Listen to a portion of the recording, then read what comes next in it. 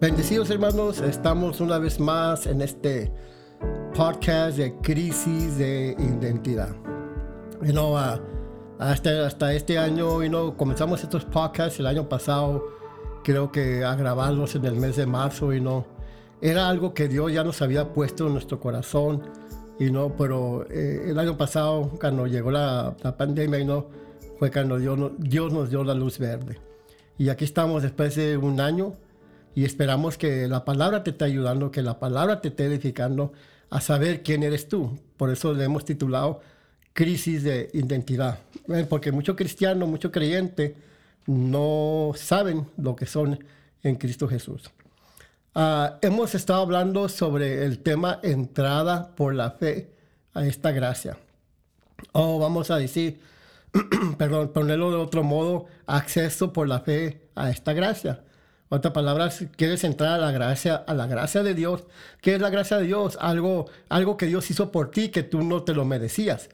Como dice Pablo en el libro de los Efesios, por gracia sois salvos por medio de ¿qué? De la fe. Y esto aún no es tuyo, dice, la fe Dios te la dio, dice, por gracia sois salvos por medio de la fe, y esto no es de nosotros, pues es un ¿qué? Es un regalo, es un don de Dios.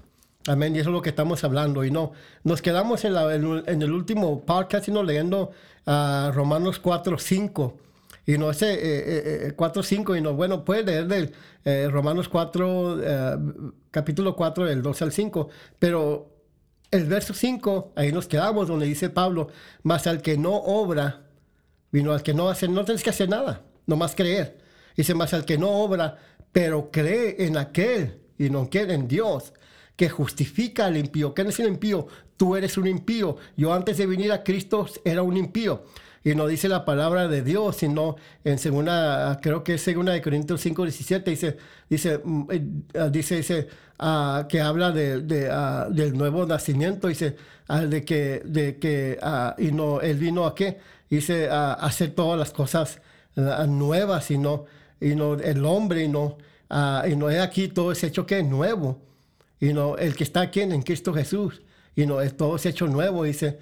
¿Qué es lo que es hecho nuevo? Tu espíritu fue hecho nuevo. Y si las cosas viejas pasaron, dice, aquí todo es hecho ¿qué? Nuevecito. Ahí lo puede leer usted, creo que es en 2 Corintios 5:17.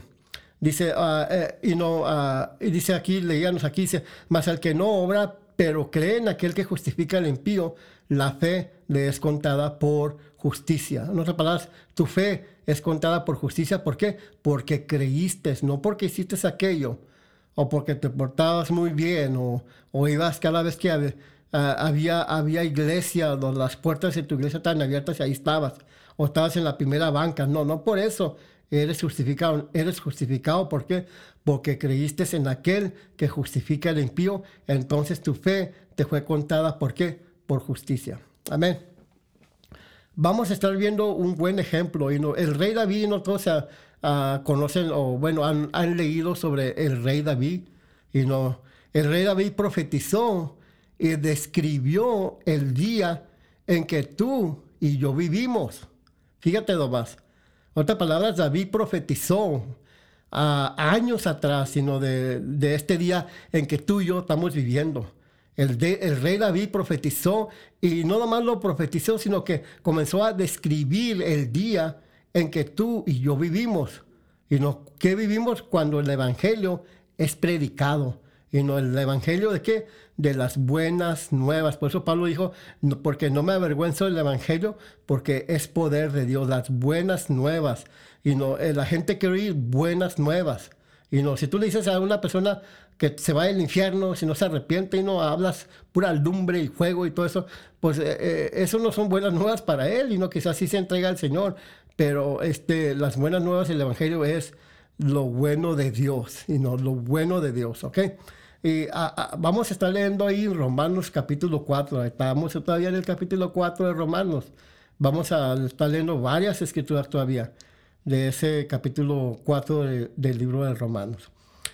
Comenzando en el verso 6, 7 y el 8, ¿ok? Vamos a ver lo que pasó.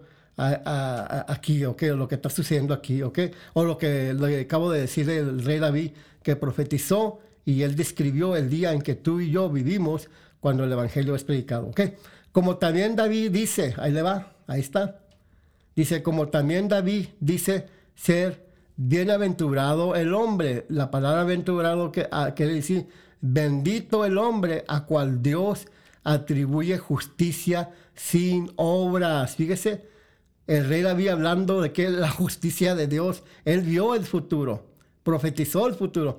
El 7 dice, diciendo, bienaventurados aquellos cuyas iniquidades son perdonadas y cuyos pecados son cubiertos. El 8 dice, bienaventurado el hombre a cual el Señor no culpa de pecado, y no que no te está echando la culpa de ese pecado. Bienaventurado el hombre a cual el Señor no te trae culpa de pecado. Wow.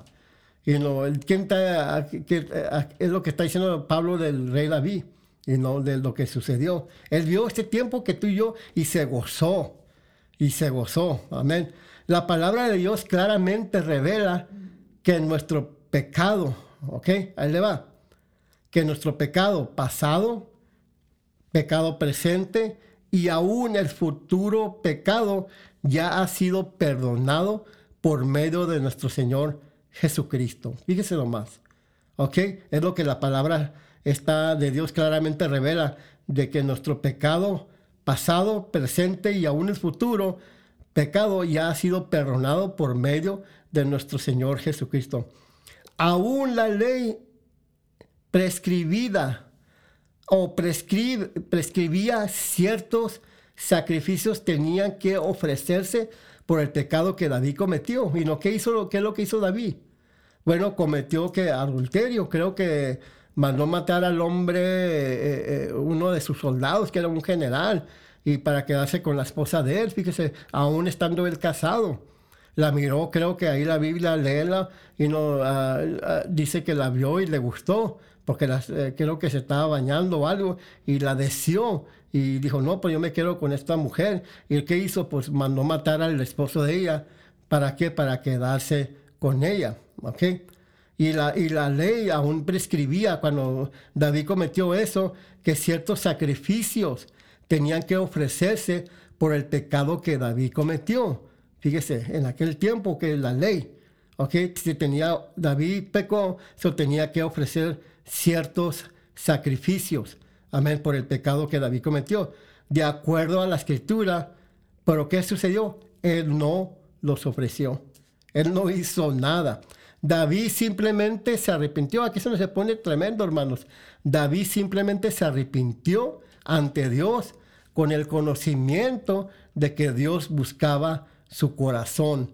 Amén. Es lo que hizo David. Él simplemente se arrepintió cuando él cometió ese pecado, y no, por la ley prescribía que se tenían que hacer ciertos sacrificios por el pecado que él cometió, pero él no lo ofreció. David simplemente se arrepintió ante Dios con el conocimiento de que Dios, fíjese, buscaba su corazón. Por eso David fue llamado un hombre conforme al corazón de ¿quién?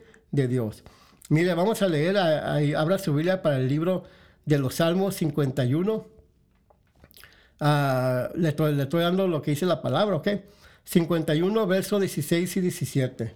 Salmo 51, 16 y 17. Dice, porque no quieres tu sacrificio que yo daría. Dice, no quieres holocausto. Este es David hablando, fíjese. Es como si estuviera hablando con Dios. Dice, porque no quieres tu sacrificio que yo te daría. No quieres holocausto. Los sacrificios de Dios son el espíritu, lo que Dios quiere. Los sacrificios de Dios son el espíritu quebrantado, a un corazón contrito y humillado. No despreciarás tú, oh Dios. ¿Qué quiere decir eso? Pues aquí lo que está hablando lo que está hablando aquí David en los libros Salmos, sino que qué es lo que quiere Dios, sino que es lo que quiere Dios, un espíritu quebrantado. En otras palabras, lo que está diciendo a David, que Dios quiere una persona arrepentida. Arrepiéntete. Y de eso David vio eso, nuestro futuro y no que estaba tremendo. Amén. Abraham fue declarado justo o justificado. Fíjese nomás. ¿Cuándo fue declarado justo o justificado? 13 años antes de recibir la señal de su justificación. ¿Cuál era la señal de la justificación de Abraham? La circuncisión. ¿Ok? Abraham, fue declarado justo.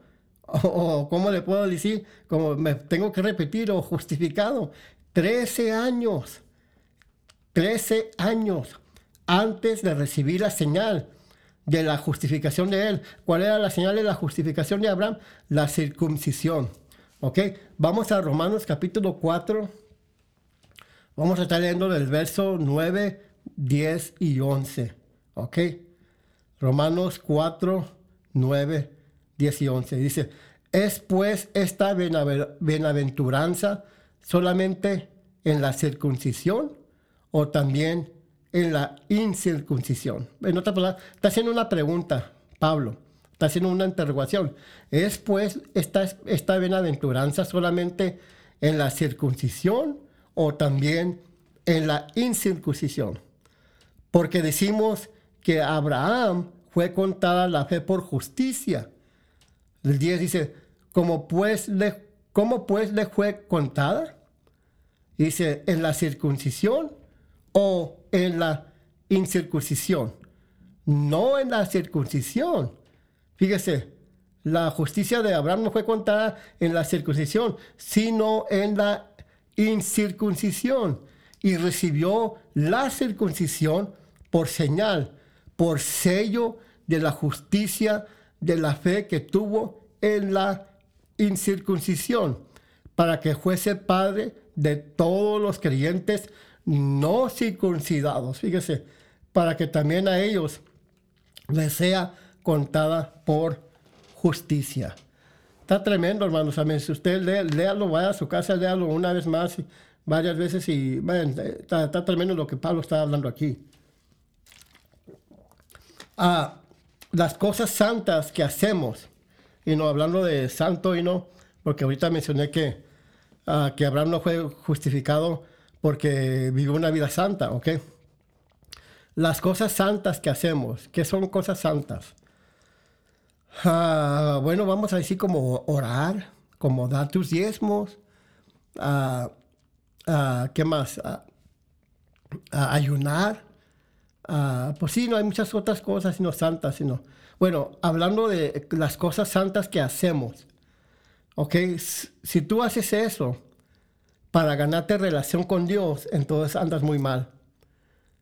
A ver, hermano, explíquemelo poquito, ya me quedé aquí atorado. Sí, porque cuando tú, vamos a decir, quieres vivir una vida santa por el modo que te vistes, el modo que hablas, oras, ayunas, cantas, ¿qué más?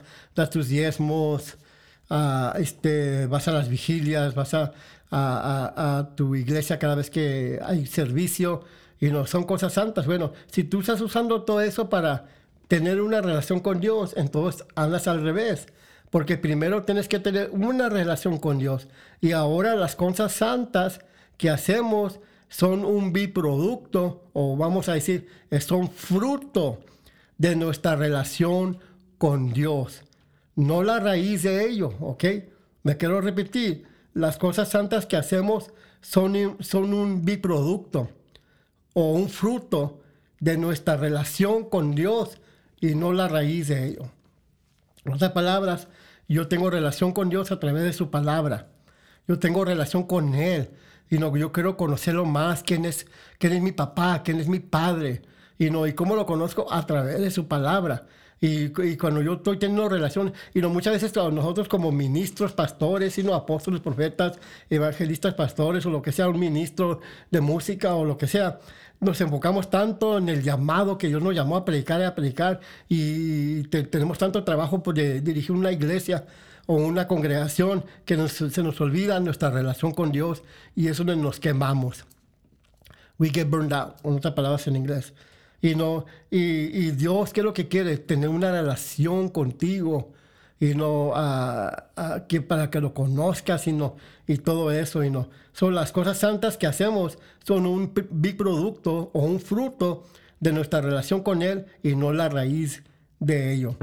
El ejemplo de Abraham fue escrito para nosotros, para que nosotros podamos ver que Dios nos ama independientemente de nuestra actuación.